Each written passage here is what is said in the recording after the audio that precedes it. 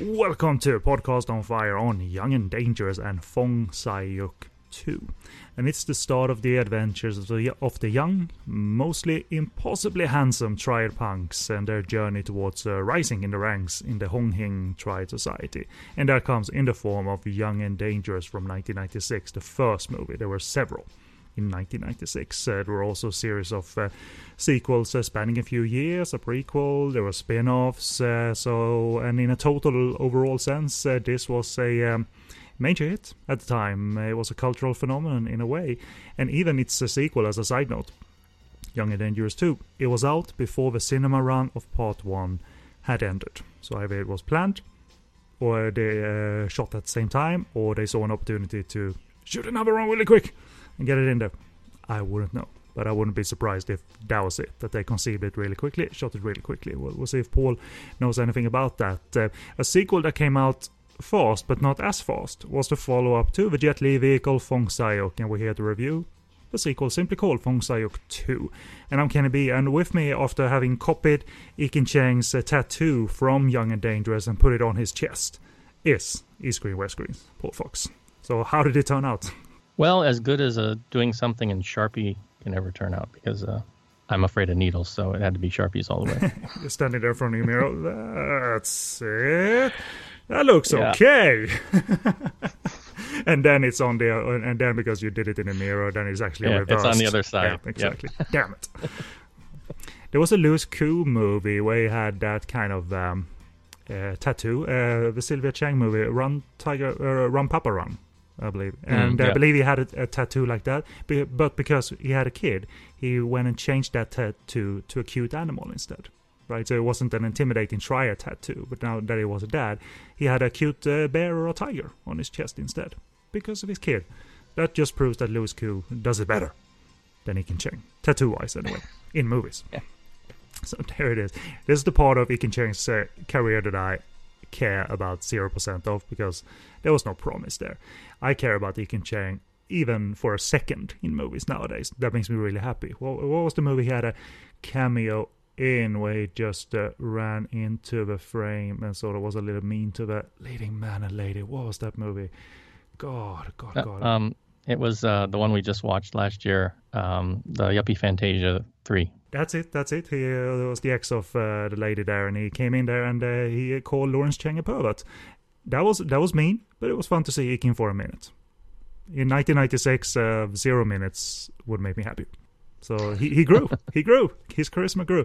We'll talk more of Ikin Cheng and all of that. But seeing as you're the honorary co-host and co-producer, East Screen, West Screen is a podcast out there in the podcasting world. And why don't you plug it in whatever way you like, sir? Sure, it is a podcast where we talk about a little bit of news and a little bit of current cinema, things that are happening on the big screen and sometimes on the small screen and platforms like Netflix and Amazon and other places. Myself and my co-host Kevin Ma, we get together and we try to talk about Hong Kong cinema or China cinema and sometimes other Asian cinema and whatever strikes our fancy. And you have a healthy obsession with a reality show that I've never heard of. And for me to sit down with a reality show, it's going to take, I have to turn the television box on. I haven't had that on for years. But what is the house show that you and Kevin are into? And it's not even an American show. It's an Asian reality show. Yes, it's a Japanese reality show called Terrace House. And I guess we like it because it is very Japanese in terms of it doesn't use a lot of traditional sort of American reality show conventions. They don't bring people on just for the sake of being wild or zany or... Yeah, you've never mentioned that they get loaded and have sex with each other. So it sounds like it's tempered to a degree. Yeah, I mean, the idea behind the show is that they bring in usually 6 house guests, 3 men and 3 women, all young 20-somethings usually.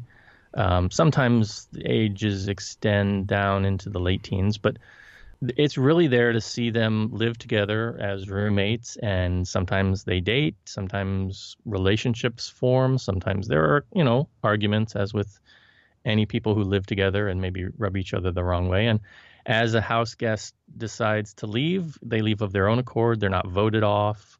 It's not contest, but they just get to a point and they say, okay, I've got a job opportunity, or I need to, I think I've done all that I came to do here. And then they, go and another house guest will come on and replace them. And this happens over a series of 6 to 10 episodes for a season, technically, but they throw a couple seasons within the span of a year sometimes. And they've bounced around. The first 2 series were in Japan. The third series was called Aloha State, and that's where I sort of found out about it. It took place in Hawaii because I love Hawaii and Hawaiian culture, and I was like, well, Japanese show in Hawaii, that's got to be interesting. So that's when I started watching it, and that's the first season that Netflix really got on board with and started heavily promoting. So I saw it in my feed, and then I went back and watched the originals, and it's a co-produced show between Station in Japan and Netflix proper. But the international release is delayed. So right now, the newest season, which it's New Boys and Girls or something. I forget the title of it, but it's actually running now in Japan. But it won't pop up on international Netflix until mid-March, I want to say. So they delay it for the international release, but it's pretty much week to week in Japan. What a lovely non-cynical broadcast space that this seems to occupy. Because the longer reality show culture runs, the more it seems like they up the ante. As I said, getting them loaded and having them argue and there's conflicts, and it's all like very, very, very rude and lewd, because that sells. And here's a show that seems to be nice about it, rather than sensational. The new series, is called Opening New Doors. But whereas before they've been kind of city-based, this new season, I think, is a little bit more rural. They're basing it at a house that has an onsen, which is basically a house that sits on a Japanese hot spring. So I guess that's going to form, some of the basis of the interactions and things. And it's very slow moving compared to American television shows. It's not mean spirited usually. But the thing that I think Kevin mentioned about it that he really loves about it was that if you're into Japanese culture at all, even if you're somebody who likes Japanese movies and you want to know a little bit more about the way the Japanese mindset sees dating and relationships, and I speak of this in beyond, like for me, for a long time, dating was anime, right? What they do on anime shows has got to be real, right? No, this is much more nuanced, but you do get an insight into the differences there. And for me, that's the cultural aspect of it is also very interesting. So if that's something that a listener out there is interested in, do look that up. And I think initially you'll get hooked on the show. Now, at first, I loved Aloha State, and Kevin was very much saying that Aloha State's actually kind of dull compared to the 2 seasons that were in Japan. I went back and I watched the earlier seasons, and by the end, I kind of had to agree with him that as much as I love Hawaii, the relationships and the things that happen, especially in the second series, I think, were very, very interesting and made it a little bit more like, oh, we got to watch the next episode. We got to watch the next episode. My wife and I were sitting there marathoning them.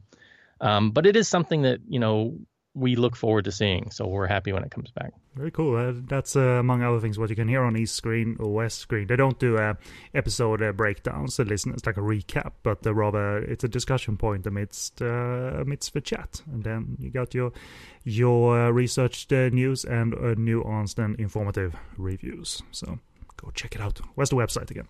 That can be found at kongcast.com. That's KONGCAST.com.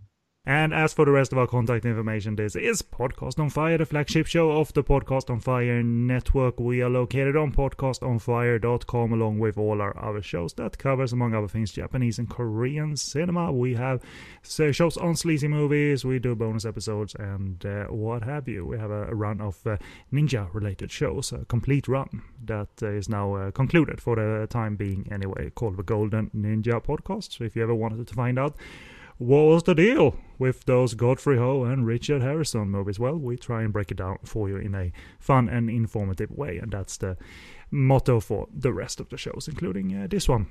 So check us out on podcastonfire.com. Follow the links to the social media. We have the Facebook button, Twitter button, iTunes and Stitcher radio button. They're conveniently placed for you at the top of the page. And I write about a variety of Hong Kong and Taiwanese genre movies over on my site, sogoodreviews.com. I was trying to catch Paul off guard, like, so good, where does it come from? Which New Millennium Hong Kong movie does it come from? That quote, that English quote. Oh, is this a test? Yes. That would be La Brazier, I believe. Mm-hmm. My very, I think, like a first Louis Koo movie, I think. Because I'd been out of the loop for a while, then I started picking up DVDs. And then I saw what this impossibly handsome man was about. Him and Lau Ching-wan making bras in an office full of women. Sounds incredibly sort of controversial, but it's a nice little comedy. And that's where we got So Good from. So I stuck with that silly name for my site. I have a little video hub over at sleazykvideo.com, and my tweets are available at So Good Reviews. So let's take a musical break and play what might be considered an iconic musical theme from the series Young and Dangerous. I have a feeling it runs through all of them. Do you know offhand if that's the gang all singing that theme song, or is it Ekin surrounded by nameless backup singers and stuff? There's two songs. There's Ekin sings a song, but then the group, Wind, Fire, Sea, which is Jordan Chan, Michael Tse, and John Chu, the other actor. Jason, apparently. Jason Chu, yeah. It's the three of them. They have a mini band, and they sing one of the theme songs as well. Because it sounds like it's 4 or 5 guys singing all at the same time, like it's a group. It may be Wind, Fire, Sea doing that one. Yeah, because it sounds like that's gonna run through the movies, because that's gonna be recognizable. That's what you're gonna market stuff on, and that's what you're gonna release singles on and albums on, and do live shows featuring that one as the closing number and things like that. So, but anyway, we'll get into it and see what the first Young and Dangerous holds in terms of content and our opinions of it. So check that out after the musical break.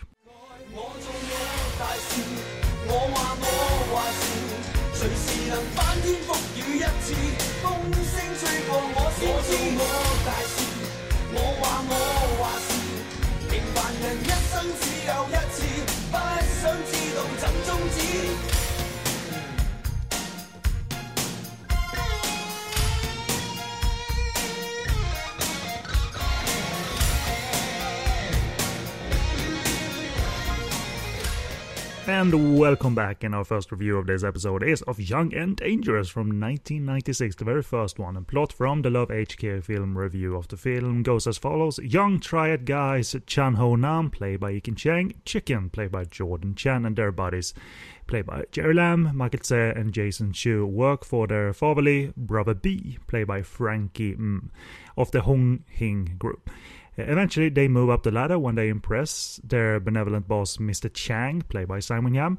Things go bad, though, when the scummy, ugly Kwan, played by Francis runs Chang out of the top seat. When our heroes get on Kwan's bad side, he does his best to screw them big time, leading to all sorts of triad angst. And ultimately, the buddies' friendship is tested by their individual hardships. Nam and Chicken, Ekin Cheng and Jordan Chan, have a falling out which threatens to destroy the solidarity of the kids. There's a slightly ironic plot from Kozo, but nonetheless an excellent plot. As for short opinions, then I'll go first here. I kind of have more of an interest knowing that this took off commercially and into various interesting directions, which mostly involves the dramatic and the quirky spin-offs. But in terms of this movie by Andrew Lau, it's just a fairly ordinary triad pictures. There's nothing special going on here. It has a bland lead in the form of Ekin Cheng at this point in his career. I don't think he could bring any charisma as such. He's very young. The frame is very loose stylistically, but a lot of handheld, but that doesn't translate into this gritty street vibe. And yes, they are trying to make it sexy, and therefore this appears glamorous, this triad lifestyle. In terms of movie impact, it's timid and ordinary, and Andrew Lau does very little to spice up matters. But thank God we have Francis here, because he sinks his teeth into a bad guy role that's very funny, and he's detestable as he should be, and it shows that one adult was having fun here. The kids are too inexperienced to get all of this done, so thank God for the adults in the movie. So don't particularly like it, but you can watch it, but impact just flat. So that's my short opinion for now. What do you think of Young and Dangerous 1, Paul?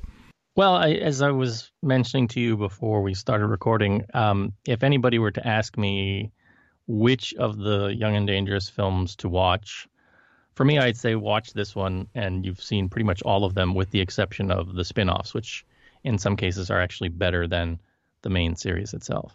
The prequel, though, is that worth venturing into, or only if you have an invested interest in Chan Ho Nam and Chicken and all of those guys? I mean, if you are a completionist, sure, go for it, but it's a different cast for the most part, and at the start of this movie, they pretty much give you the 5-minute version of the prequel, so why do you need the prequel? Yeah, in the sepia tone and stuff. Yes, I mean, it's one of those things that's very expansive. It's probably one of the largest bodies that, has this many sequels and spin-off films to it for Hong Kong cinema.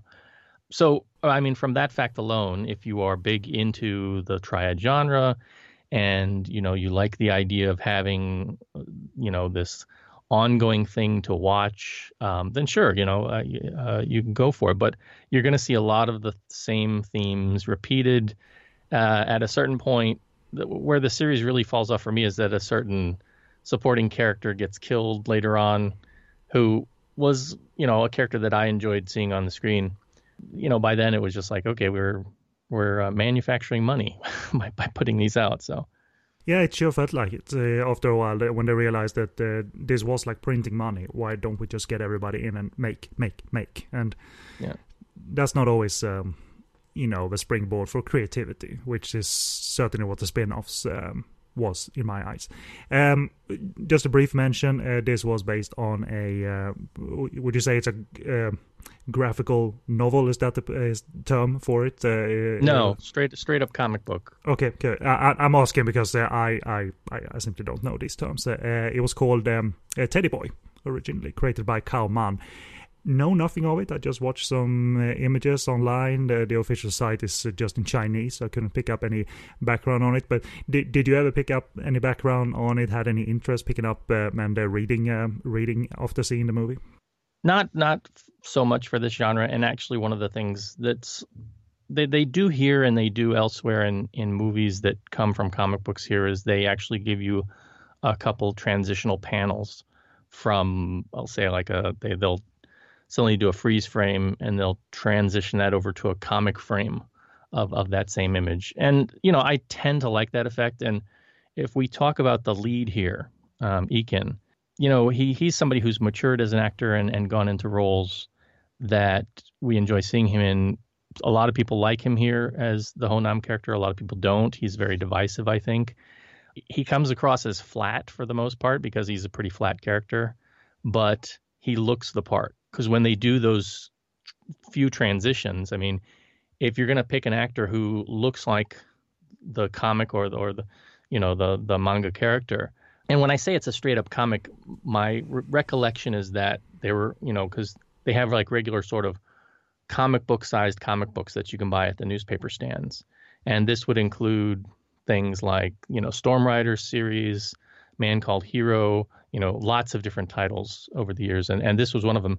There may be compilations as like manga style compilations or graphic novels over the years. And one of the sort of side movies that we can mention here is the Feel 100% series, which came out later in this same year. And part of me thinks that Ekin may have been cast in that for a similar reason, because more so he looks the part, especially when he's this young, of a sort of leading man kind of manga / comic book character, especially in the art style that these characters were drawn, which isn't really, it's not Japanese manga anime style. It has a unique kind of style all to its own. And unfortunately, a lot of this stuff never made it over to English adaptation. There were a couple releases, I want to say, of like the Man Called Hero series called The Blood Sword and Blood Sword Dynasty, which are long-running series. They got a very limited release through, I think, Jade Man Comics back in the day. But I never saw one for the Teddy Boys series. And there are lots of series that just never, they never get translated over because I guess the demand isn't there. You talk about, again, the point here with Ekin is he's a flat character. He's very flat in feel 100%. I've actually picked up a couple of those over the years and thumbed through them. I think I still have a couple in my collection. In the Chinese, they're pretty easy to follow, even if you don't read Chinese, to tell what's going on. But it's just the idea that he looks the part, but he doesn't really come across as very charismatic in terms of his acting in either of the roles, I think. Yeah, I would agree with that 100%.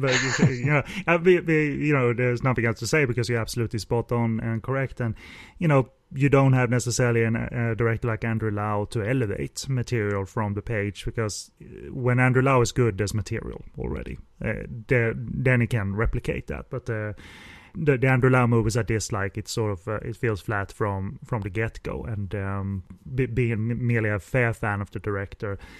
And I'm happy when he did a movie or two that was way better. Infernal Affairs is a good movie, but it's a co-directed venture with a good script. So there's a collaboration thing going on there. And I'm very happy that Ekin got material presented before him, and he got to respond and sort of lose the sexy image. And I'm saying sexy more in a commercial way. I'm sure he was a sex symbol, but it wasn't, not literal like that. But I'm so glad he got to shed that as he grew older and start to challenge himself. I mean, heck, even in the horror movie he did, Rule Number 1, he was quite distinctively bigger. He ate a couple of cheeseburgers for a few weeks each night, and then looked the part very well, and is a natural and also sometimes a funny actor. But here it's cause for image, I think, and I think you can apply that to some of the other characters. You got to match what's on the page, of course. I don't know what the sort of tone is in Teddy Boy in terms of the following, but I mentioned the whole glamorizing the triad lifestyle, making it look like something cool to go into, because with your friends you can hang out and you can beat up people with lawn chairs every now and again. But when all is said and done, I mean, do you think glamorizing the lifestyle was and is an issue in the movie? Do they make it too appealing? From what I remember reading at the time, that, yeah, it was an issue that caused a little bit of moral panic by the leaders of Hong Kong society back in this period. I think if you look to, for example, Paul Foneroff's review of this in his book, he was very down on this film. He actually does a dual review, I think, and he contrasts this with the Andy Lau movie, What a Wonderful World, which came out around the same time. Why those two? Because it's weird. Because one is a terminal disease drama, and there's this. Yeah, it's like, it's a weird, as he tries to bridge the connection. Maybe he just had to put in 2 reviews for that week. It's he's really down and negative on this film, and he highlights one of the things being the fact that this is glamorizing the triad society. And it's, for me, for that aspect, it's an interesting little sort of cultural footnote, because the films that did that before, we go back to your Chow Yun-fat movies, right? A Better Tomorrow, The Killer, that kind of stuff, the decade before, the late 80s gangster films. And they had a very different way of sort of glamorizing it, the whole sort of John Woo, gun fu, heroic bloodshed kind of angle. And this discards that, but it brings a new sense of cool to it that was very appealing to the young people. And I cannot remember the source, but I do remember reading some articles on this that talked about some of the strategies they used. I'm not sure if it was with the first film, but I'm pretty sure with the subsequent films that they were doing midnight screenings of these films and really sort of getting the young people out late at night, and full houses. And along with that, the comic book sales were booming too, and they were, they'd put inside the comic books, they'd come wrapped in a kind of plastic baggie, and they'd have little collector's items, like little stylized not weapons, pen knives and things. Yeah, and things that would appeal to, this young demographic that would see, these hip actors in these roles and think, yeah, that's cool. That's a cool lifestyle. This is, so it's sort of the whole commercialized package of that. But the amazing thing, and I think Fonaroff points this out as well, is that the comics, actually, a lot of them, and I don't know if this is true of the Teddy Boy comics themselves, but the ones that I would see that followed in this genre when I was in Hong Kong, many of them have a kind of a Category 3 label on them, right? So they're actually depicting graphic violence and adult content in them, and they're not to be sold to minors. And so, as I understand it, at least as he writes about it, and I'm assuming he's read some of these comics more in depth, that the Teddy Boy comics themselves are in that same vein. They're more violent, they're more adult and more graphic than these films are, which with their Eakin and Jordan and the pop guys, they couldn't go that far because they don't really want to tarnish their pop image, even though they're taking on these roles. And so these films, unlike things like Chow Yun-fat's Triad movie and some of the others that were done over the years, only have a Category 2B rating. Yeah, there's no signage or no foul language, presumably. It's certainly not a very violent movie either, so it's kept mild versus that. Because even in the late 90s, I imagine if you did like known Triad signs on screen, then boom, Category 3 rating for you. Yeah. So, because I always heard that it was a sensitive issue. I mean, that's the only reason Johnny To even got a Category 3 rating for Election or whatever. And then what did he do anyway? He did a big old poster with everybody doing Triad signs, So I don't care. It's a Category 3 movie. I'm making a good movie too. Which this isn't necessarily. It all starts, in sepia tone, and to set up a little bit of backstory. It almost tries. It feels like they're trying to make some kind of mild social statement, because I'm not sure this text is translated on the cinema print, but the UK set I got was translated, where they talk of the fact that there was a major fire or several fires in 1956 that meant the construction of several apartment blocks in specific areas. Tons of families moved in. This was the sort of breeding ground for crime, and this is where we meet our young heroes in this 5-minute prequel in sepia tone and all of that. And even in teenage years, there's turf wars and all of that. I think I would have appreciated more if Andrew Lau and writer Manfred Wong were making, a little bit more of an effective rise and fall type of story, that these kids start out innocently. This is our football field. You can't be here, and you get a little smack on the face. And then in adult years, I would have appreciated if the feeling was more impactful, that we're now into a violent, deadly game. But they rather treat this in a pop star kind of way. That yes, there's death and violence, but in the end, you get the entire Causeway Bay. Yay! and then the song comes on at the end, and I'm not this guy who is here to, I'm not the sort of moral police force of the network, but I thought it's slightly irresponsible, I think. But I think I could have shed that more easy if it was like this shamelessly impactful movie in terms of violence and street grit. But it really is too light for that. The funny thing is in the sepia tone that they don't have a young Francis though. He plays his own young version, and here you get Francis, who at this time is just on a roll in terms of creating these wild and quirky characters. And I don't know whose idea it was to have, presumably from Teddy Boy. This originates from Teddy Boy, but Francis's raspy voice as Ugly Kwan, and it's just pure tropes that he's ticking off as an actor. He's ruthless, he's violent, he hits men, he hits women, he's got his raspy voice, and he's ugly. He's Ugly Kwan. Already in the opening, I'm having a good time watching Francis, because he's an adult actor and who knows a thing or two how to chew. And even in the scene later in the movie where one of his men has died, and they're in the morgue presumably for identification, and he's mad. And first he hits his woman, then 1 minute later he asks for oral sex right there on the spot.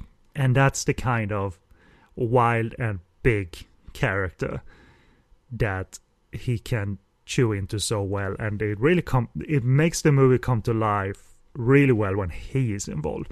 But the rest of it is just sort of, well, some characters and some tropes and stuff like that. Oh, the adults comes in again. Well, Simon Yam is here. Let's look at this with more interest. And then the kids take over again, and seeing these kids get into the groove of trying to rise in the tried ranks. It's not a compelling angle to see the rise. Paul, is my point. It's because the material isn't there, and these young actors, except maybe Jordan Chan, I think he's got a good energy about him. But otherwise, these young actors, they're not appealing in that character stage that they're in. It's just not very interesting to see these guys. And to be honest, I didn't particularly buy their friendship and this bond. It was just sort of there because the script said so. I didn't feel any, the heroic bloodshed brotherhood, romanticized brotherhood that John Woo was so good at. This is not here. It's just sort of, have conflict and be friends by the end, and that'll be good. Yay. And I think all of that is flat, but Francis makes it come alive whenever he's on screen, in my opinion. Any thoughts on Francis or the group as we see them develop from kids to slowly approaching the deadly game of being in the triad society? Yeah, well, you do mention, as we talked about, sort of the 5-minute prequel setup where, Francis is there. And the great thing about this, and as I was rewatching, my wife was kind of walking into and out of the room, and she was like, "Oh my God, they're all so young," Yeah. Because you do have a bunch of faces here, not just Francis, but Eakin and of course Jordan, but Simon Yam, just looking like he's fresh off the factory line. And Simon Yam still looks great today, but I mean, it's like super smooth Simon Yam. Mm-hmm. And so yeah, this is definitely a film that takes you back to the younger era of these actors. But in that early scene, you also get Frankie Chi-hong, who, is a staple of so many gangster movies and triad films. And for me, he has a really great role here as kind of the mentor for this offshoot of the Hung Hing Boys. I liked rewatching the movie for him more so than anything else, but they put him in a wig and they kind of tried to de-age him in that early sequence. And you can, it just doesn't quite fit. And the amazing thing too is he's actually in the prequel. So, if you want to continue on, with following, him in this role, that's one reason to go back and sort of watch Young and Dangerous. The prequel. It really sounds like that's where you sort of sat more comfortably watching these solid supporting a character actors, definitely, even within tropes galore like we get here. And I kind of got that feeling too. Simon Yam, one, he's dubbed by someone else. What the F was that about? Because he was never too busy to dub, but maybe he was simply too busy that 10 minutes. But otherwise, it was just, Lee Seung-Kae. I'm not a particularly big fan of his, but hey, I remember that guy. It's a triad movie now. Where is Chan Wai-man?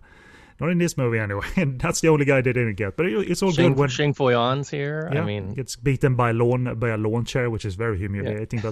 But the central thing is, I mean, they might develop it through 2, 3, 4, 5, 6, or however many official ones they got. They might develop it a bit more, but as they also grow 3, 4 years older. But I wasn't motivated to move forward because it's not interesting to watching these kids go on this journey. It would have been interesting if we, again, I'm harping on about it, felt more the consequences of this world. But it's really all surface stuff, man. Even though violent things happen and one of the guys in the group, he does die.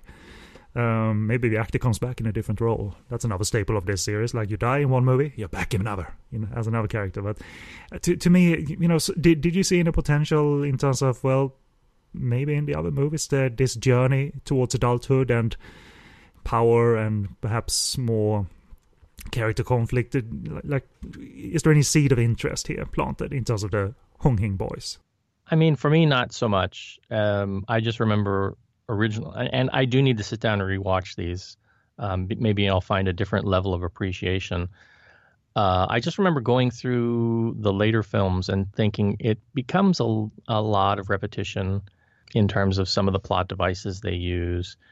Again, they kill off other characters later on, and there was one death in particular that kind of angered me. Did that actor or actress come back in a way, or he or she was kept out of the series after that? I think she was. I think she was out of the series at that point. But it's, again, I do need to revisit it. And again, later watching the spin-off films like Portland Street and Legendary Tai Fei, and just having a better impression of those in my mind as being more interesting, and the way, because why is that, you think? Is there less was there less pressure on those makers to adhere to Teddy Boy, and they could just sit down and kind of think of new ways to approach the Triad story and the Triad tropes?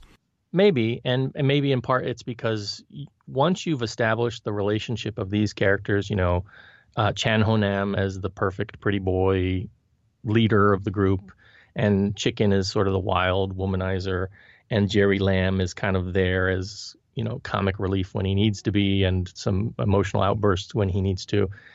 Who was Michael Tse's as Dai Tinyi, and Michael Tse is worth a mention too, because I think at this point, Ekin was probably the bigger name of the group, and the rest of the guys, but they're all sort of on this platform, and this is a thing that helps push their careers forward. And unfortunately, like Michael Tse didn't really get quite as much out of this as Ekin and Jordan did. Jerry Lamb was always kind of stuck in that supporting role, and he would go on, of course, to do TVB hosting and, make a great career for himself. You get Michael Tse, who, had to gravitate back and forth between TV and small film roles over the years. And then he struck it big with his TV role of Laughing Go in the Turning Point series. It wasn't Turning Point. Well, the movie was Turning Point, yeah. Movie spin-offs Turning Point. And so, he had a kind of resurgence later on. And so, that's great. Jason Chu, unfortunately, again, he did some small roles, but he never really got that far out as some of the other guys did.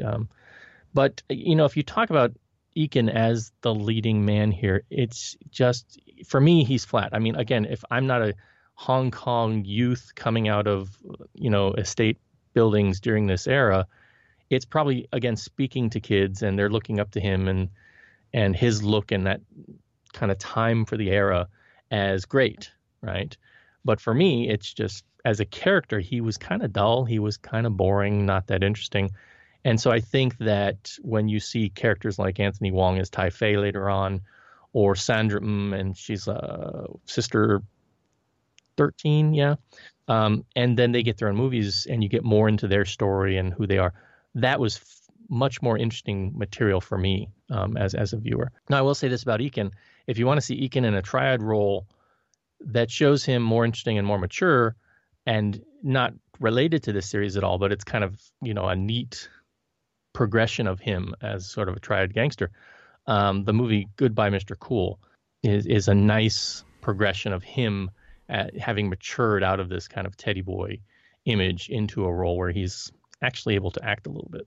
But I'm thinking here, if you look at just the first movie, they do present a little bit of, in the writing and via Frankie, they at least talk about the peaks and valleys of the triad life, and that's sort of good to establish. It is basic, but the problem here for Andrew Lau, the director, he isn't apt at, or maybe he's not attempting that much to amp that theme where we have peaks and valleys that are black and white, and therefore, when the going good is, then it's good, it's fun to watch, and when it's bad, it's heart-wrenching to watch. He doesn't have those chops, and that needs to be there. That is structurally, that felt nature needs to be there. I don't want it to be hugely melodramatic, because they do that. They have crying scenes, we lost our body, and it's just flat as well. But so if there's no promise here, then I have no interest to watch all up till Born to be King or whatever, which I believe is the 6th one or the last one. But by that point, because the characters have presumably risen a little bit in the triad ranks, the actors are a little bit older, is there any interest and more maturity by that point? Or what do you remember, if you remember anything from the latter story beats and with the same actors at that point? I just remember some redundancy. As the guys rise, there's fallouts again, and then reunifications again. I think they throw in a MacGuffin at one point, where it's like, oh, we think we've gotten them to split up, but actually, they've tricked us and, they're back together and kind of thing. And then they bring Taiwan into the mix later on with Hong Kong gangsters and Taiwan gangsters and politics there involved. And I mean, it's fine, but it's just, for me, it wasn't quite as interesting as some of the spin-off stuff. The thing too, I mean, with Francis and with this film, and he's great, and he does this over the top stuff, and we've seen him expand on this kind of crazy eyes, over the top role and other things. Maybe at the time I didn't think too much about it because it was all sort of fresh and new, but watching it this time, I'm like, why would anybody follow this guy? This is one of those crazy kind of Bond villain things where you think he must pay his followers super, super well, because who would follow him? Because at any moment he's like it's like he's going to snap and kill you. You say the wrong thing, boom, he hits his girlfriend. You say the wrong thing, boom, he beats up his own follower. So why would, there's this whole thing, election style thing, where they're trying to, vote out Simon Yam. And then all the buddies are saying, oh, Ugly Kwan, he's always there when we need him. And, he helps us make money. He does all this great stuff for us. But we never see that on screen. We only see the crazy stuff. So it's like, I get that they're trying to establish him as the villain, but it would have been nice if they could have gone and given him some more depth too, rather than just making him this guy who's so easy to dislike. And yet, because he brings enough energy, hearing you recap that just makes me smile, because I'm just thinking Francis owning a room, despite that flaw in the characters you just described. It's just, maybe I was looking for any fun, give me any fun, but he genuinely is fun, even though there are beats in the character that you would have liked to have expanded on. Now, his spin-off movie, Once Upon a Time in Triad Society, has nothing to do with Young and Dangerous. It's Ugly Kwan, it's him, and you also see Spencer Lamb in this priest role, but it simply isn't Young and Dangerous. It simply is just another character called Ugly Kwan, and it is Ugly Kwan, but it isn't Ugly Kwan.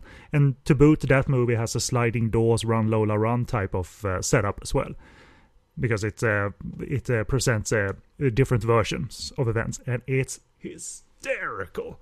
Because again, the movies outside of Young and Dangerous, some of the ones we mentioned, I don't know if the filmmakers were aware of this, that they wanted to provide counter-programming to Young and Dangerous, but it sure comes off that way, because Once Upon a Time in Triad Society seems to be a satirical take on the life of a triad. Waikafai's Johnny To produced Too Many Ways to Be Number One seems to be a satirical take on the triad lifestyle, because these are fools, and that also, by the way, has the same sort of it could have happened this way too.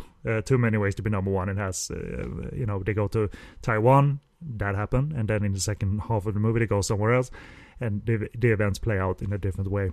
I don't know about you, Paul, but to me it felt like the filmmakers, maybe without meaning it, became filmmakers making counter-programming to the sexy triad movie. Now we're gonna make them look a bit foolish, but not parody, but just a little bit more foolish, because the triad lifestyle, image-wise, can be foolish looking and feeling and sounding.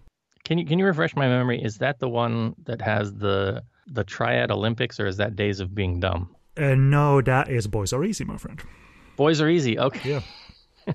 Which is an earlier film, and it's a genius sort of way to play with the triad tropes as well. What if one of Wong Jing's few genius ideas, he's had many great ideas, but that's a genius idea. We have a triad society. In a society we have Olympics, right? We can have triad Olympics, run after each other with machetes, I assume, or something. I don't know. I mean, if you're looking at to laugh at this genre, I think those are probably three movies that will really get your mind going, right?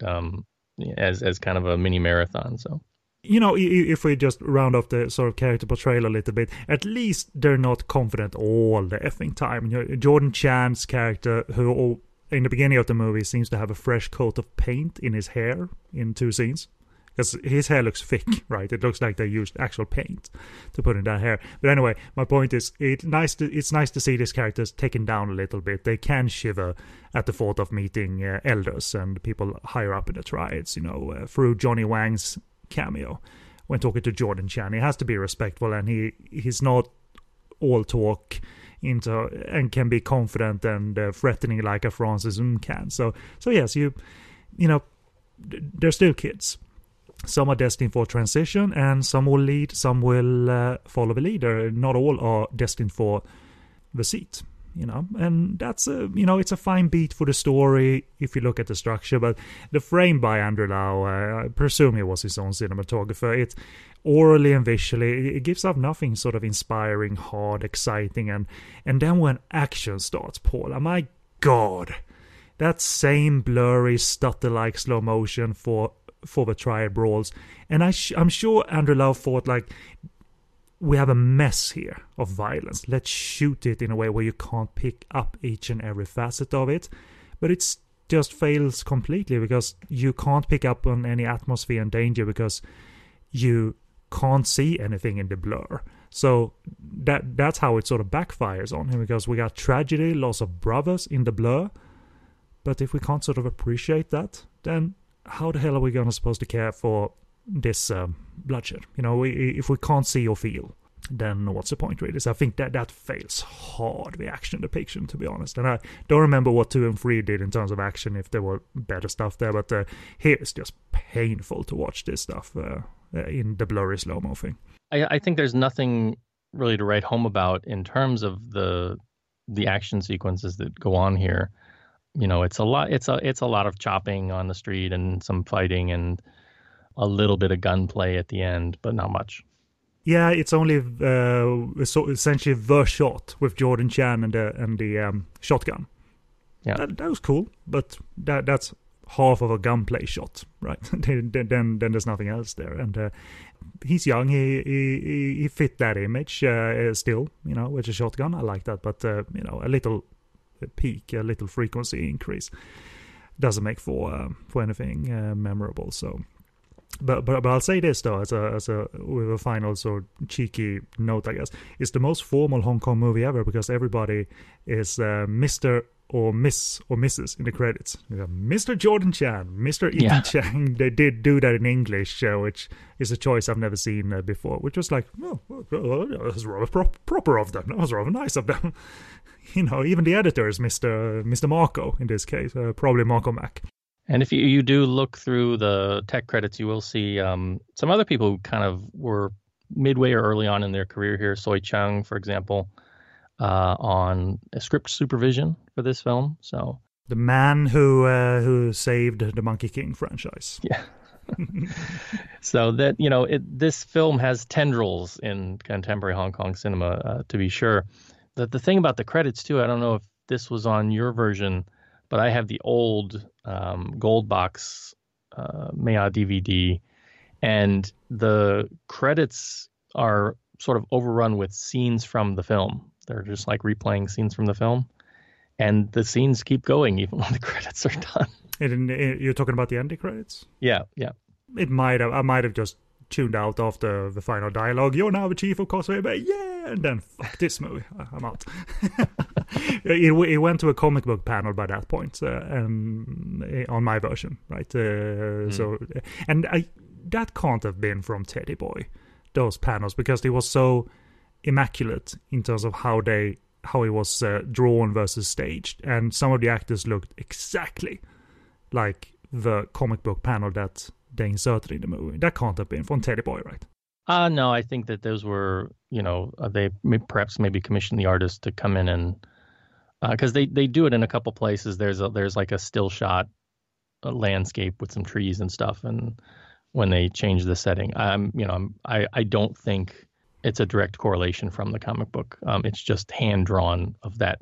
And if memory serves too, I mean, Eakin is, you know, handsome for the air, but he doesn't look anything like the Jerry character as drawn in the Feel 100% comics. So yeah, it was literally like a lookalike as depicted in the movie. So because when I first saw it, okay, fine, nicely copied Andrew Lau, and then after a while, now wait a minute, they're doing it the wrong. They're doing it the other way around, which is fine. It's a neat little transitional thing, and but it's definitely that style of, you know, I don't know if they got the artist himself to do it or somebody who can really recreate it, but it's definitely that style. So well, I'm out of notes, my friend, and that's will going to be availability. But what is else do you want to say if you haven't mentioned it already? It's an okay film to start, and if it really, is your thing, you can continue on with the rest of them. Otherwise, I'd say maybe watch the second one, because I think the second one is where we get the introduction of Sister 13 and Tai Fei. Definitely Tai Fei. I reread my review and I quoted Anthony Wong as being hilarious as Tai Fei. Really foul character too. Yeah, and so from there, I think you're clear to avoid the rest and go into the spin-offs. Yeah, I'd reckon if you want to see the spin-offs, then go for the dramatic, man, because they did it really well. Portland Street Blues was, I had not seen, I've yet to see the actual, I think anyway, because if she's in 2 or 3, I've seen Sondrum as Sister 13, but it certainly was just sound dramatic stuff, man, and you had, with some Y&D cameos that, yes, they're shoehorned in, but it's okay, because this is strong dramatic stuff, and then on the flip side, you have Once Upon a Time in Triad Society, the first one, which is Ugly Kwan, but it isn't connecting at all to it. It's a sort of alternate universe kind of thing, Earth 2, if you will. And this is how Ugly Kwan does it on Earth 2. And it's a hilarious movie. It's as cheap looking, uses the same stylistic traits, but it's just much more, not much more, because it is a satire ultimately, and it's played more for laughs, but it's just funny, and Francis Zoom is having a blast playing the different facets of Ugly Kwan. I can hop on about it forever, but so I'm going to stop very briefly. But they do the clever thing of they depict him as ugly and more in that movie versus this one, and then they have a flashback to when he was the kind triad and the world corrupted him, and that's a little viewer trap that I find irresistibly funny, because they have a trick up their sleeve in terms of that structure that is hysterical. And that movie is such a shame that it was hidden away from DVD and things like that, because it's a great counter program to Young and Dangerous. As for availability of Young and Dangerous, it is a Maya title that turned up early on DVD in that curious packaging, because Paul said gold box. It sounds like, wow, limited edition. No, that's the way DVDs looked for a while in Hong Kong. They came in this cardboard box where the DVD was in a CD case. It's like a sleeve. It's got a sleeve, an outer sleeve, like some of the DVDs today have an outer sleeve that you then slide down. But then in the middle, it's like just a cardboard box with a CD-sized crystal case, kind of fitted neatly within. So, and it always just made me feel like, because it was like this transitionary era where DVDs were still very new, I guess. So it's like, we got to make them bigger. We can't just release them in the same sized crystal case. We got to make them bigger so people will think it justifies the higher price. And it kind of looks corny nowadays, but it was on DVD anyway. I believe they reused the cinema print, correct? So maybe it was Laserdisc sourced, but it had the old burned-in subtitles, your version, right? Yes. Yeah. Yes, indeed. They didn't upgrade this to anamorphic widescreen, as far as I know, Maya. And it also looks to be out of stock and out of print. And since no great print therefore exists, I'd recommend grabbing the UK DVD box set, which have the first 3 movies. It's not great DVD quality, but the set is still cheap. All movies, if memory serves me right, have newly translated but permanent subtitles. You can get it for cheap on the Amazon Marketplace. The old Hong Kong DVD does seem to exist cheap on the US Amazon Marketplace, for instance. But if you look it up on eBay, there's some dodgy choices there, because, most of the other parts are available and not Young and Dangerous 1. But eBay holds a collection of 12 DVDs plus a CD or 2, including some of the spin-offs, and you can get that for cheap. But I doubt this is official, because those movies Maya didn't have all the rights for them. Some were Universe, some were Wideside. So I think it's a bootleg collection of 12 movies, not including the Triad Society spin-offs. So if you want to get it, it's up to you. But I'm calling it that. It's a bootleg and all of that. So yeah. Too good to be true kind of box set. You know what I mean, Paul? Yeah, indeed. You can get Young and Dangerous 1 and the legendary Tai Fei in. Yeah. But there it is. Young and Dangerous 1 put to bed if we pursue any of the other parts. we'll see. If you want coverage of at least 3 of the movies, let us know. I'm happy to do the work, but for now, I have no desire to go into Young and Dangerous 2. I want to rewatch Once Upon a Time in Triad Society 1 again, because that makes me happy. More of a happy place than in the place where Young and Dangerous 1 resides. So there it is. We're going to watch and review a sequel, however, this episode, and that is Fong Sayuk 2 from 1993, and we'll do that after a promo break, the direct sequel to the 1993 Korean-directed production starring Jet Li. So we'll be back to see how the sequel fares. All right, man, we really got to record a promo for this thing. Shouldn't we write a script for this? Nah, fuck it, man. We'll do it live. Hey, folks, this is El Goro. And this is the Cancer Man. And we are the hosts of Talk Without Rhythm. The only podcast that will not attract the worm. That really doesn't explain what we do. Well, we watch 2 movies a week, we review them, we bullshit, and sometimes we say something funny. Yeah, but most of the time we just piss people off. Well, the American film viewing public can't handle most of what we have to say. But if you think you can find us on iTunes. If you do a search for Talk Without Rhythm, you could also find us on our website, TWORpodcast.blogspot.com, baby. Deuces. There weren't many movies, at least not on the surface, that featured Fong Sayok, at least. I mean, the Kung Fu Kid, which I believe is it Chinkalok, possibly? But regardless, it seems like in movies, Chinkalok and Lam Chingy, it seems in movies Fong Sayok wasn't represented widely, but maybe on TV subsequently. I can imagine TV had plenty of space to expand on Fong Sayok's adventures. But regardless, this is the second Jet Li movie, and plot from the Love HK film review of the film. Quick follow-up to the impressive Fong Sayok features even more hijinks of the Hong Kong variety. This time, Fong, played by Jet Li again, ends up working for the Red Flower Society and also gets a new love interest, played by Amy Kwok, aka Mrs. Lau Ching-wan. Do you know if they're still married? They certainly were at the end of the 90s, though. I believe they are, yeah. Cool. They acted together in that Ringo Lam movie, Victim. Saw that recently, so that was the first time I realized that, oh yeah, that's cool. And they're good together. Because they're comfortable together. As you'd expect in a kung fu comedy, Fong also retains old wife Ting Ting, played by professional scenery Michelle. I always pronounce it Reis, but I think it's pronounced Hayes, her Portuguese name. And professional scenery is Koso's commenter, not me. But she's back for this movie, and all of that means comedic marital problems aplenty. Meanwhile, Fong Sayok's mother, the fabulous Josephine Xiao, reunites with an old flame, who is played by director Corey Yun. Plus, there's bad guy and fighting. So, also being very fair in terms of this is no revolutionary story. The comedy, bad guys and fighting. Fong Sayok is back. Josephine is back. And is it any good or not? Well, Paul, let us hear your quick opinion of Fong Sayok 2. It's okay. Yeah. There's a bit of repetition. There's a bit of escalation. There's a bit head-scratching. Refresh my memory, but... I don't think Fong's father died in the end of the last one, right? No, he saved him from being decapitated, but Paul Chu is definitely not back, no. And I don't think they ever mention him. Well, where did he go? Well, he has an important matter to attend to for months.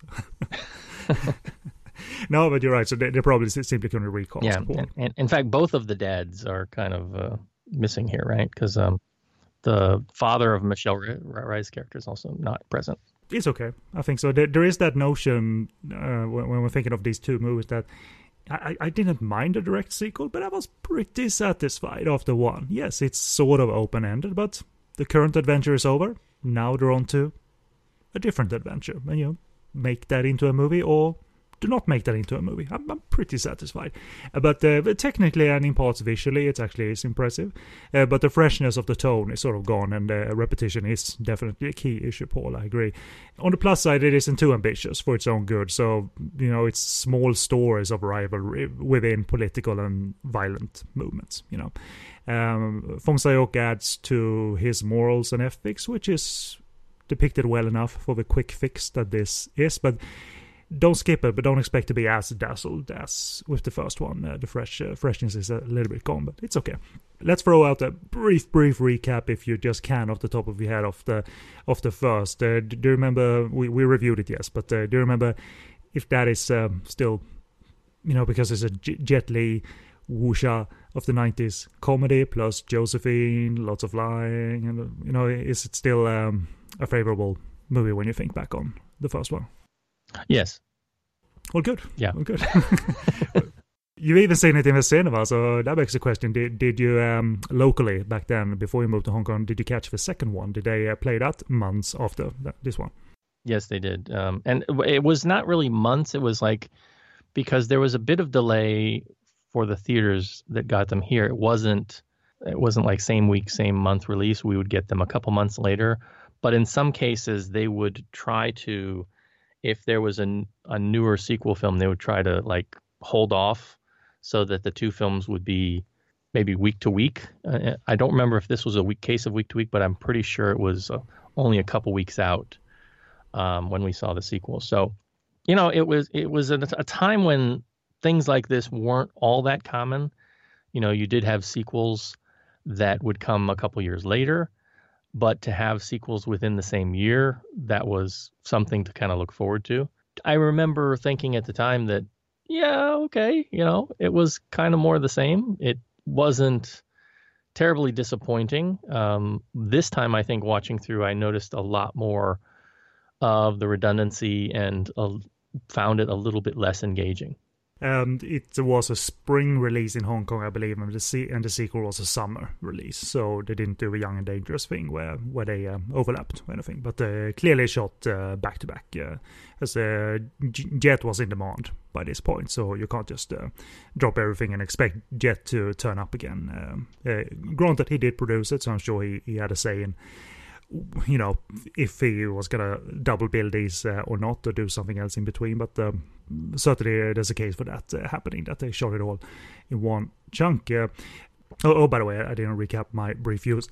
Yes, it is fun. It's a nice counter to Once Upon a Time in China, because it's not as heavy politically and dramatically. Jet Li and Josephine's double act is superb, because she is, and then he follows very well. The waifu sequences are pretty technically impressive. Not a thorough classic, but fun and way above what the genre produced in the 90s in the wake of Once Upon a Time in China. We had some movies that clearly were quickly trying to do the same thing. This one is above that. But as I said, there is a recap of what tone we had in the first one. We see grainy black and white flashbacks to Josephine and Jet bonding. We see the fun of the slapsticks, the misadventures in hairstyles, Jet Li in drag, and then they have a sort of singing number together on different sides of the country. So it's a little MV featuring Jet Li and Josephine, while the actors are riding on their fake horses. So it sets the stage sort of that, you remember that movie, right? It was kind of fun, right? And Josephine was funny. That hairstyle was crazy. So Corey sets the tone a little bit then. And I didn't look for, Paul, personally, that this one, just because Fong Sai-yuk moves up and towards more of a political movement. I didn't necessarily look for a serious statement. I was perfectly fine with dipping a little bit into his personal morals and ethics, but still keeping it fairly fun and light. You know what I mean? Like, so do you think that was a good choice, that Corey kept the balance, of featuring a little bit of everything intact? Yeah, I mean, it's okay. It's in this kind of similar territory as I want to say the Royal Tramp movies, where you get into this notion of the secret society and returning, or what is it they say, rebel against the Qing and return to Ming, the overthrowing of the Qing dynasty to return to the previous Ming dynasty. The idea of belonging to those societies, and Adam Cheng's character here is a leader, but a guy who has secret ties that are unveiled and everything. What I really think is underwhelming, though, is the villain. Just not a very interesting villain or portrayal. He's a very obvious villain, and I mean, he's not even that interesting or threatening as a character. And again, it's like, how does anybody follow this guy? He's a bit of a blowhard, that kind of thing. And it's very obvious when the fortune teller comes around and says, somebody close is going to betray you and somebody close is going to save you.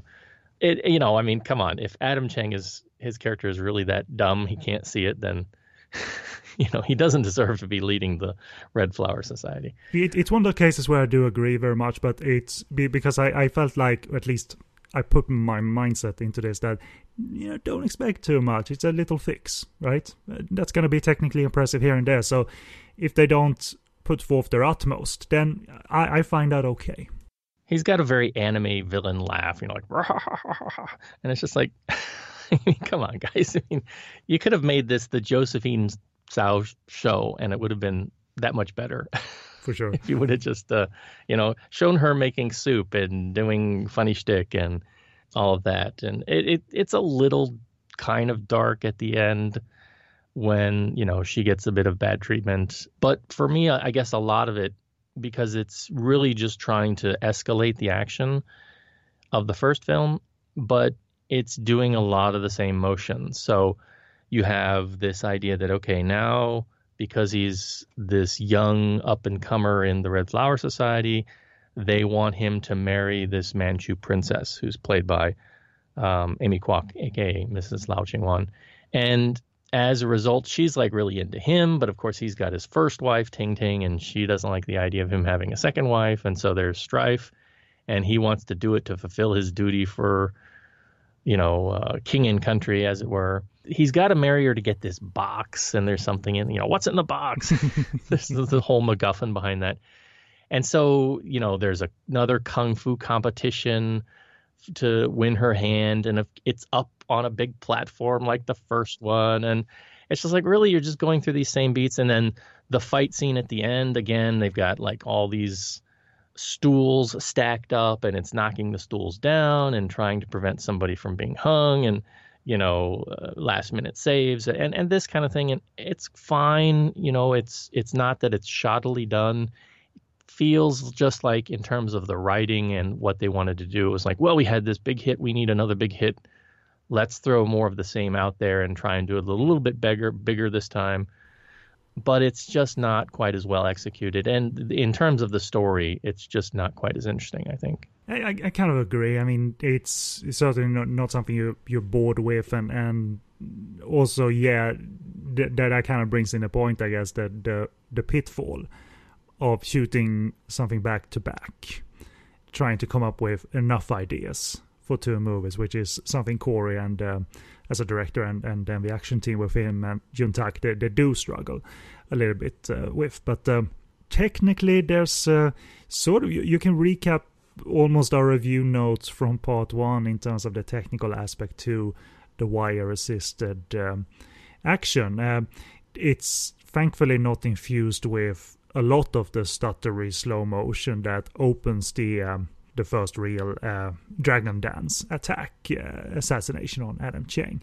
It's used mostly in that case, that stuttery slow-mo, where the Dragon Dancers find their target. They leap off the ground and try and find their target. And then there is that, therefore, in the story, there is that switch from celebration to deadly and dark at the drop of a hat, and that is what lures in this world. But, do not kid yourself that is any affecting. It's a story beat that you recognize. But technically, I do really appreciate some of the stuff they do in the action. There's some longer shots of flying, literally. Therefore, longer wire-assisted shots as executed, which is done very smoothly and clear. And yes, Corey dumps this on us fairly early on, so to remind us that we did this kind of action in the first movie, so please stay with us. But I never thought the action was anxious as such, anxious to get done just to make sure the audience stays or anything. But the nifty thing that I always bring up in terms of the waifu movies is that sometimes, and especially in the Jet movies, we get some grounded fight stuff as well, and I do find that quite irresistible, especially when Jet Li has that lit staff that he uses to dispose of the Dragon Dancers, and set to either Lower Low's heroic score or the song that you mentioned in our off-air chat. I don't know if that was the song you was referencing, that they used in Fong Sayuk 2 rather than the Fong Sayuk score. Yeah, the start of this movie, there's and I think in the end credits there's a famous, basically it's kind of like a Chinese nursery rhyme, and the translation is roughly like "Only mother is best in the world" or something. If you look up Chinese song about mother, you'll find lots of variations of this, and you've probably heard it before. And it's the song they use here in the beginning sort of montage, and I think in the end credits too. And it's kind of I mean, yeah, I get it. You know, Josephine's the mom, and she mothers Sayok, and we get that in the relationship. But it's kind of weird. It's like if you put a nursery rhyme at the start of a Jean-Claude Van Damme movie, like nowadays maybe he will yeah, maybe, he would be maybe. up for that. Yeah, maybe. So it's kind of an odd choice. Maybe again a rushed choice because again with only a few months between production and they didn't want to go all out with a full musical score or something like that. Who knows? It still fits within the context of the movie. It's just kind of an odd choice for me for the film. But what I also wanted to mention about the action, it still gets for these movies I kind of try and slow down and study what they're doing through each shot and subsequently each edit, because it's mightily creative what they do here, and they need to do it in very short bursts. Each event during an action scene, each conceptualized cut needs to be done. It's a second long thing, and that's all they can do technically, and that's all they need to do technically before they move on, whether it's someone moving towards Adam Cheng, whether it's a wire spin, whether it's a sword going through the frame. And the reason I'm mentioning all of this and saying that they're small cuts is that when all is said and done, when they put it together, it is frantic and dizzying to a degree, yes. But to me, Paul, they still get the sort of flow and coherency quite correct here. These action scenes, you can appreciate where we are and where they start, where we're going. And so that coherency in these sometimes wild concepts, being often wire assisted and up in the air, and they're pretty tight in execution, I think, and that runs through the movie. I mean, I certainly enjoy the ending with the stacked stools, and also try to slow down.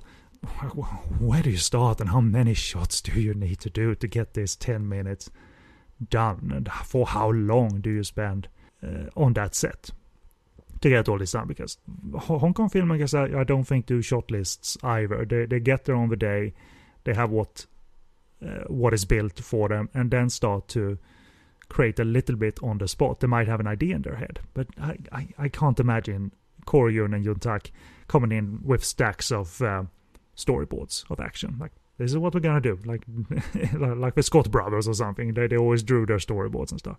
I repeat my views from one while I'm talking of this, but I still find that technical aspect of, in particular this one, quite impressive. The way the thing they put on screen through doing so little at one time, and yet it all flows. So I think that's still fairly impressive. Any thoughts on that, though, in terms of action? If you look at almost like if you look at both movies at the same time, is it still impressive in 2018 what they come up with here? I mean, it is. I think in terms of things that I reflect back on, though, the first film is a bit more memorable. I mean, I remember we talked about some of the very creative ways they did shots, in the sequences, like people running on top of some of the other disciples in some sequences, and how they used camera angles to make it work, but it still looked very vibrant and energetic. And they do that here, but it's just not quite. I mean, it just feels like in some ways, well, this is what we did in the first film, and it worked well, and we learned it. Now we're going to do the same thing because maybe we learned from our mistakes a little bit, and so we can try it another way that's maybe more efficient, or work with it a little bit more. But it doesn't have, for me, the same level of impact, or it's just not quite as impressive for me as the first film was. It's more of the same, and it's not bad by any means. I mean, for sure, there are plenty of wire fu films out there from this era that lack the kind of dynamic energy that's put into this film. And I really think that's coming directly from Corey Yuen, right? And so that carries forth, but for me, it's just not quite as memorable or impactful as what they do in the first film, which really kind of just came from out of nowhere. Mm-hmm. And you can contrast that with how Once Upon a Time in China 1 and 2, for instance, worked. They weren't overlapping productions, and Choi Hak and crew and his action guys, they sat down to provide something different for that new story. And so therefore, a year later, which I believe it was, I think they came out with the movie a year later. In that case, it didn't feel like Wong Fei-hung 1.5 or anything, but it was literally the sequel is here, and it's bigger. It's actually better too, in my opinion. What about Josephine, though? She isn't sort of reinventing her comedic shtick here, but she's Josephine after all. So what are your thoughts on when we get home life with Josephine after a bit of Jet Li in the beginning of the movie? Yeah, I mean, she's probably the best thing of the film, as with the first film. She carries a lot of the comedic value here, which I would have liked more of overall. There's a sequence where, and for some reason, they went with a Japanese aesthetic for some of the things. There's a fight sequence about midway that happens on a river with, I guess, a bunch of Japanese samurai envoys. At least they're all carrying sort of Japanese-style katanas. And then later, in sort of a final kind of gauntlet sequence, Jet Li blindfolds himself, and he's got, like, I don't know, a dozen or so katanas and he looks really cool. It's a very cool, striking image, but it's like they decided to suddenly go with this Japanese sword aesthetic as kind of a weapon of choice in the film. And Josephine actually shows up as a kind of Miyamoto Musashi parody, and it's just a very fun sequence. And I guess she's kind of who's the actor, Seven Samurai, and well, it's Toshiro Mifune, but yes, I was going to ask because there's been plenty of movies depicting that character. So were you thinking of that series with Toshiro Mifune playing Musashi Miyamoto? Yeah, character? very much because of the way she's like, her body movements, and I think that's kind of a direct reference there. But she's funny, in that, and she just lights up the screen when she comes on in pretty much any scene she's in. So yeah, it was pretty funny, and not too many. It doesn't feel terribly local. What she's doing. The initial scene has one aspect that feels like I don't think the English subtitles are cut out for this, where they're doing poetry as a poetry off, and I'm thinking to myself that must play like gangbusters in Cantonese, because I'm not getting any of this. But it's Josephine. She has energy, and it's all fine. Like there's various kung fu challengers, I believe, that comes to the house. And either they want her or they want Fong Sayok, but he's not there. So she has to introduce herself as, I was the winner of the beauty pageant, and I am the mother of Fong Sayok. And then that simplicity puts a smile to my face, because I always love how invested she was, whether comedically or dramatically. Obviously, she can do both. So there's certainly no disappointment. She rides a horse with presumably very hot soup in her hand, for miles and miles and miles and miles, and then arrives. You didn't spill one drop. Of course I didn't. So it's all good. The problem there with her character arc and her drama here, and it's cool that we get Corey acting. I don't mind seeing that. That's also a rehash, isn't it, of part one, the dramatic connection to a character as the movie goes along, because there's going to be things at stake here. And during part one, there was some unexpected dramatic developments involving Josephine and another character. And here Corey tries to, we did drama for the first one. What can we do to inject drama again? I think that was probably the point where I thought, like, you're running out of things, aren't you? And so it certainly wasn't as affecting, without spoiling part one, as that unexpected, almost poignant aspect to part one was, if you remember offhand, the dramatic sequences in that one. So I thought, like, even in a storytelling sense, there was he was struggling to fill here, and his character, Corey's character, I wasn't very clear on the relationship and wasn't very engaged in him. I mean, he does appear in action scenes, which is pretty cool. Corey could still move, but I think he was one of the least interesting characters to follow because I wasn't quite sure of his stuff. Well, we know of his style though, which I'm sure you want to mention, like the funniest gag in the movie involving him, the nerve blocking style that he masters. It leads to a very funny gag, so you're welcome to spoil that if you like. But in general, what do you think of Corey and Josephine together and stuff like that? I mean, it's fine. I'm guessing it was a decision made because for whatever reason they couldn't get the actor who played Fong Se-hyuk's dad to come back. But it sets up this weird kind of morality for the film because, I mean, the idea behind her character is that she's a top martial artist, right? Mm-hmm. And her husband, Fong Se-hyuk's dad, is not. He's the scholar. He's the thinker of the family, whereas she's like, the action, but she's like her son in that she gets in trouble a lot.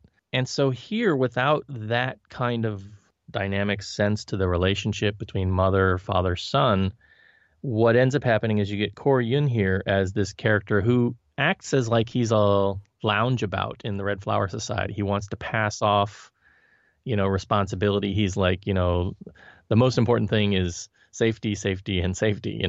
You don't want to get involved. You just want to keep yourself safe. But then you come to learn that he is the older martial arts brother, the Si Hing, if you will, of Josephine Sao's character. They studied under the same master, and it's because of that student relationship, there's hinted at some romantic tension in their history.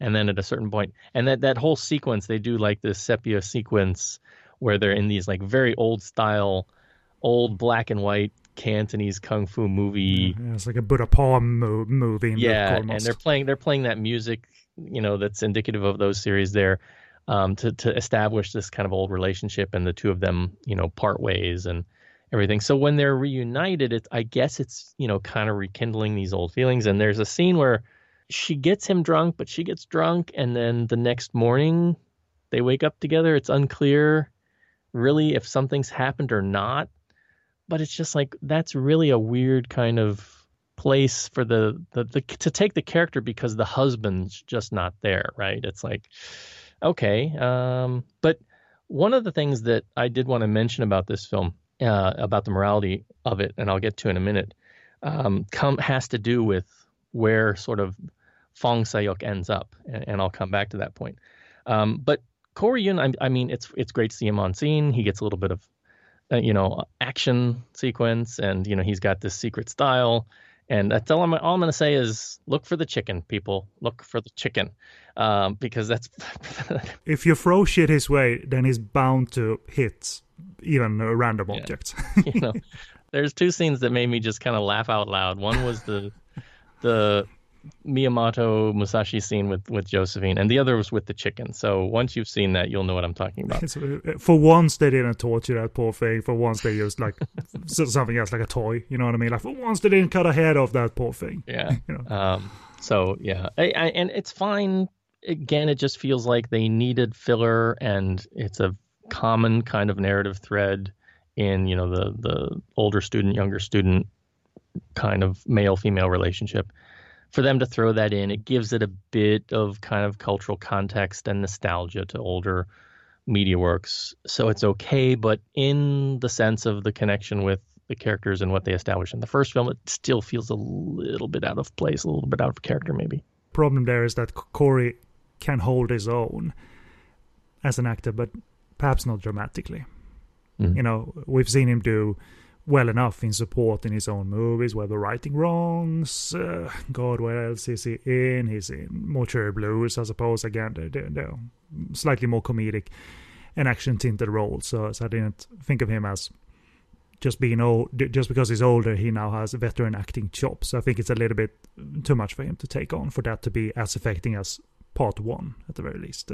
But you're kind of right, and maybe you hinted at it, that because it's a basic martial arts movie structure. I get that, I accept that, and within that thinking, that acceptance, and saying acceptance doesn't mean that I block out all the bad crap. It's just that I realize it's not that ambitious. So within that acceptance, I think Jet's trajectory, meaning that he doesn't fall in line with the Red Flower Society.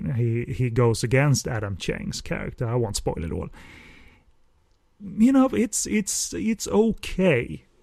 Genre structure, touching upon morals and ethics and following your internal own morals rather than falling in line, which then has made us take that leap and that journey with Jet's character, who was more of a kid, literally in part 1. He was being silly and competing in track and field, things like that. And here there's slightly more serious stuff. By no means any Once Upon a Time in China kind of dramatic poignancy here, but it's an okay journey for the basic little genre movie that it is, that boasts some technical impressive stuff where it counts, repetitive or not, in your eyes. So in terms of that character, I was fine, and I guess to have him be super silly for 50% and then serious for the latter half, akin to the first one, that would have been really, really redundant. So I'm glad they took him down and made him take some slightly more mature choices. But again, not dramatic poignancy 101 or anything in terms of how they portrayed Jet. Any thoughts on that? If you had any thoughts on Jet and that different side of Fong Sayok in this one? He's not quite the mischievous kid he was in the first film. There's a little bit more maturity to the character, but it is interesting to see him be put in between this place between his own sense of right and wrong and that of the society, and seeing that maybe he doesn't really fit therein with the society. They probably could. It felt like there was more they could have done with that, and that is a very common kind of trope that tends to come up in these stories about the young sort of righteous hero who's in a rebellious society that's trying to do good, but then is kind of bound up by its own rigidity. There's perhaps more there that could have been told, but they don't get that deep into it. And part of that, I think, it just comes back to the villain character, who's just so kind of superficial that it's just like, all right, get on and get with your mom and beat this guy up already, because it's a little bit too much.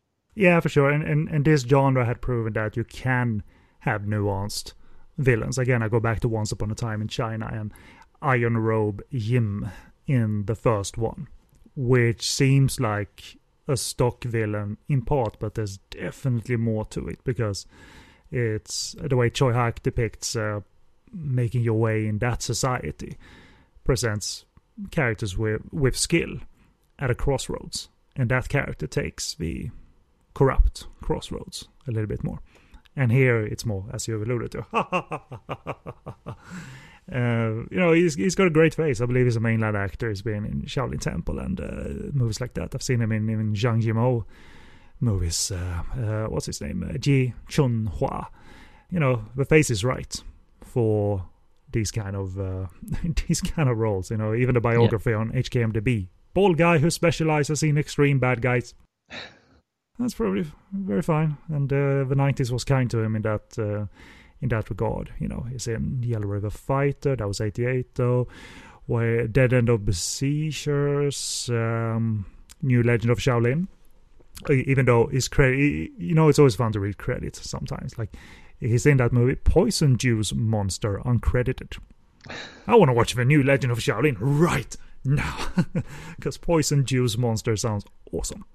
Yeah. So that's, but yeah, there's nothing really to it. And as for the ending, I think I like the sort of visual atmosphere that you hinted at with Jet blindfolded and Katanas mowing through hordes of opponents, which is the repeat there, or the extension there, is of part 1, where he used arrows to dispose of multiple foes. But it's a pretty neat visual sequence.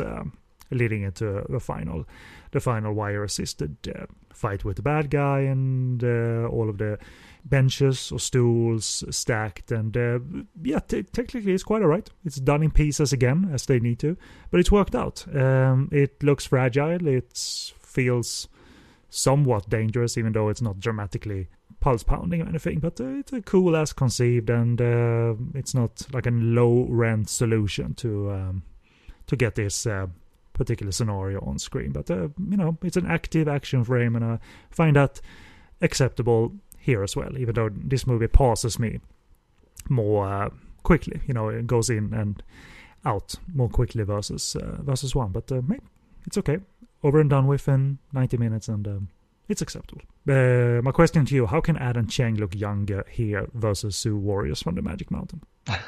That's a good question. He looks great. Yeah, he does. Maybe it's the shaved head appearance. It seems like maybe it's a bit slimmer, but he looks like he changed about a minute since 1983 versus this one. Yes, it's 10 years, but still. Even in Gunmen, he looked a bit different, So yeah, I'll leave it to you if you want to share any other notes before we do the availability. Yeah, the final kind of thing that I want to touch back onto comes to this point of morality, which we mentioned, pushing of the envelope with the Josephine character and Corey Yun's character. But where this film ends up, so this film ends up with our hero, Fong Sayok, having 2 wives now, right? He's got Ting Ting from the first film, and he now has the Manchurian Princess, Amy Kwok, in this film. And it's all one big happy family because they've learned to get along, and so it's the best of both worlds, as it were. And it's just a weird thing. I mean, this was something that is perfectly acceptable, the idea of multiple wives or concubines for the time period of where these characters are at, right? But it was a weird thing to see, having, a main character go beyond the monogamous pursuit of true love and really kind of settle with, I'm going to, and Stephen Chow kind of did this, right, in Royal Tramp. Never seen those, by the way. For some reason, I fear that those are... I always do it with Stephen Chow movies, but I sometimes fear that even the Royal Tramp movies in particular are way too local to translate, but I'm sure they're super funny too. So no, you got to take some time to watch them. I mean, they're still very funny. They really kind of set the bar for some of the plot devices that come afterwards in terms of, like, comedic things. It's still a little bit of classic Stephen Chow for the era, but especially with some of the things that he does in terms of some of the pairings, and especially in this again, as it gets in the second film, I won't spoil too much for you. It goes in a similar direction here. The interesting thing is that a year later, there's a film that also does this, but it does it in the modern era. It's a modern romantic comedy called I Want to Be Your Man, starring actually Mrs. Kwok's husband, Lau Ching-wan. I think I've seen that. Is that him and Christy Chung? Christy Chung and Christine Ng. And it's kind of a police thing. They're chasing a killer, but it's also a bit of a romantic comedy. He's the boyfriend of Christy Chung's character, I think, at one point, and Christine Ng is like his supervisor in the force. But by the end of that movie, like, all 3 are together, and it's like a big okay thing, right? And you've got pregnant bellies and everything. And I'm like, is this like, because this was a year after Fong Sayok, and I remember watching it and going, wait, is this suddenly the new trend that, like, they're trying to push, that the leading hero man, whoever's the hero, whoever's successful, part of that success is in that you can have multiple women, and it's okay even in a modern context. The idea of the concubine or the mistress is still very prevalent today, but this was really more to the fact that the women were actually okay with this trilogy relationship. So by the end of Fong Sayok, for example, you have both of the wives they're like best buddies now, and at the end of I Want to Be Your Man, it's like the girls were actually in a relationship. I think Christine Ng's character started out as like a lesbian character who was in love with Christy Chung,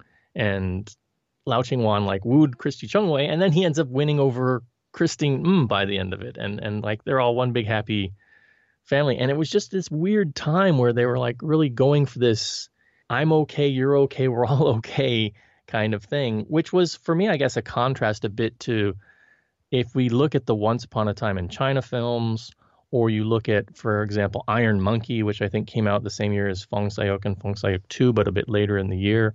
It's much more that idea of the monogamous relationship. I mean, Fong Sayok's relationship with Rosamund Kwan was very standoffish pretty much throughout the series. This like, I like this person, but I can't really be with this person because of our familial relationship, not really appropriate. And so that kind of paralleling along, and then you've got this kind of 180 with these films. I always found that, very, very interesting for the time. Mm-hmm. And it's kind of not gone anywhere beyond that, really. It was just a thing for the era that I noticed, and it's not a trend that continued into the 2000s that I've really seen anywhere. But it was just an interesting kind of little footnote that popped up in my mind. Well, today's societies, all of this can be categorized, and nowadays, there's a term for all of this. Nowadays, I'm not sure if in the 90s all of this was categorized as clearly, and I'm talking globally, so for sure. But the Hong Kong movies, at least, had it in them for a few years and then moved on to other trends, I suppose. Young and Dangerous came around. You can't screw around with crap like this. Like, we got to focus on the glamour of it all, So, yeah. Chan Ho Nam presumably stayed with one lady throughout the series. The lady we didn't even mention in Young and Dangerous, Marty. Yeah, Gigi Lai. Exactly, who they overplayed that stuttering. That was so annoying. I'm sure people who stutter struggle, but it seems like Andrew Lau do it every 3 lines. And then they made fun of her, so entire scenes were like okay, get on with it. She's a nice lady. Anyway, let's do the availability. Fong Sayuk 2 was issued twice by Universe on DVD in Hong Kong. First, it was an older DVD, whether in the special packaging akin to Young and Dangerous. I don't remember, but they put out a DVD with the cinema print on DVD. So from a Laserdisc maybe. And then they did a supposed remaster with optional subtitles and 5.1s around it, but it looked pretty dire, to be honest. A very dark print, so it wasn't quite a good option. It was released on DVD in the US, maybe theatrically at the time, when Miramax and or Dimension presented a variety of Jet Li movies. This was retitled to The Legend 2, because Fong Sayuk was The Legend. It got a dubbed-only DVD release at the time, and Dragon Dynasty did Fong Sayuk 1 on DVD and Blue as The Legend of Fong Sayuk, now with a Cantonese language track, but still with shorter edit. But as far as I can see, they never did the same for Fong Sayuk 2. And I can't verify whether there were edits made to Fong Sayuk 2 or not. We didn't get a modern upgrade to Fong Sayuk 2 is the point. The Hong Kong DVD, at least the remaster, so to say. If you go to the US marketplace on Amazon, it's quite expensive, but the UK counterpart lists very reasonable prices for the so-called remaster. It's watchable, it's just that you expect something better, and it wasn't really better than the first cinema print DVD. So it's out there in some shape or form. We got a chance to watch a custom version based on the old Japanese DVD that still stands as the best looking version of the uncut movie. So a friend of mine put subtitles onto that and did the same for the first movie. So they still remain the best looking versions of the uncut Fong Sayuk saga. So Japan coming through again. So that's that. So I hope you can get it. But we are done for this episode. Starting one franchise, ending another. So do you remember offhand if 90s and New Millennium TV was just filled with Fong Sayuk adventures off the top of your head? Oh, I couldn't tell you. I haven't really followed the character on TV at all. Just wondering if it was one of those things that just turned up regardless if you were looking for it or not. It's on TV again. I would assume that Dickie Chung played the character at some point. Right on. Up his alley, fits his comedic persona.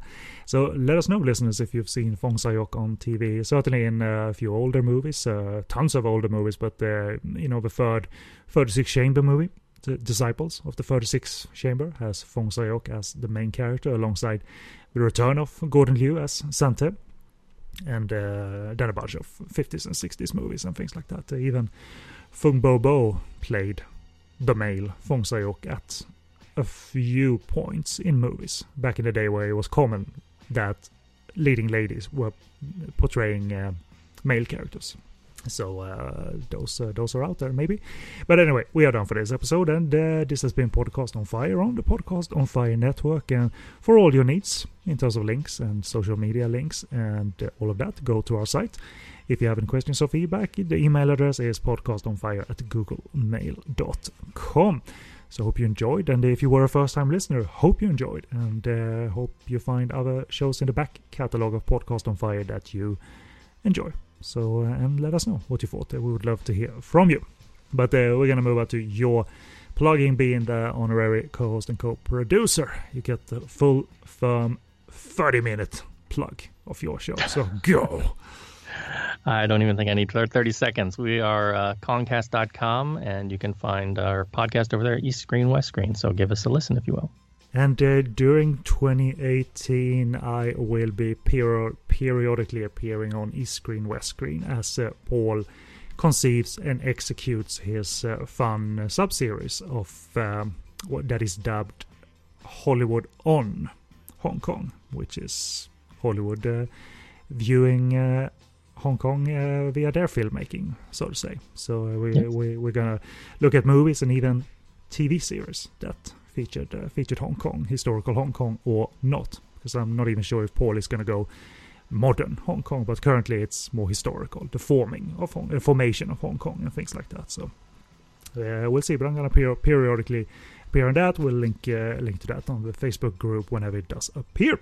But for the time being, rather, I've been Kenny B, and with me to open up the Young and Dangerous universe and maybe close it out at the same time. Maybe we're not motivated to do 2 and 3 or any other parts.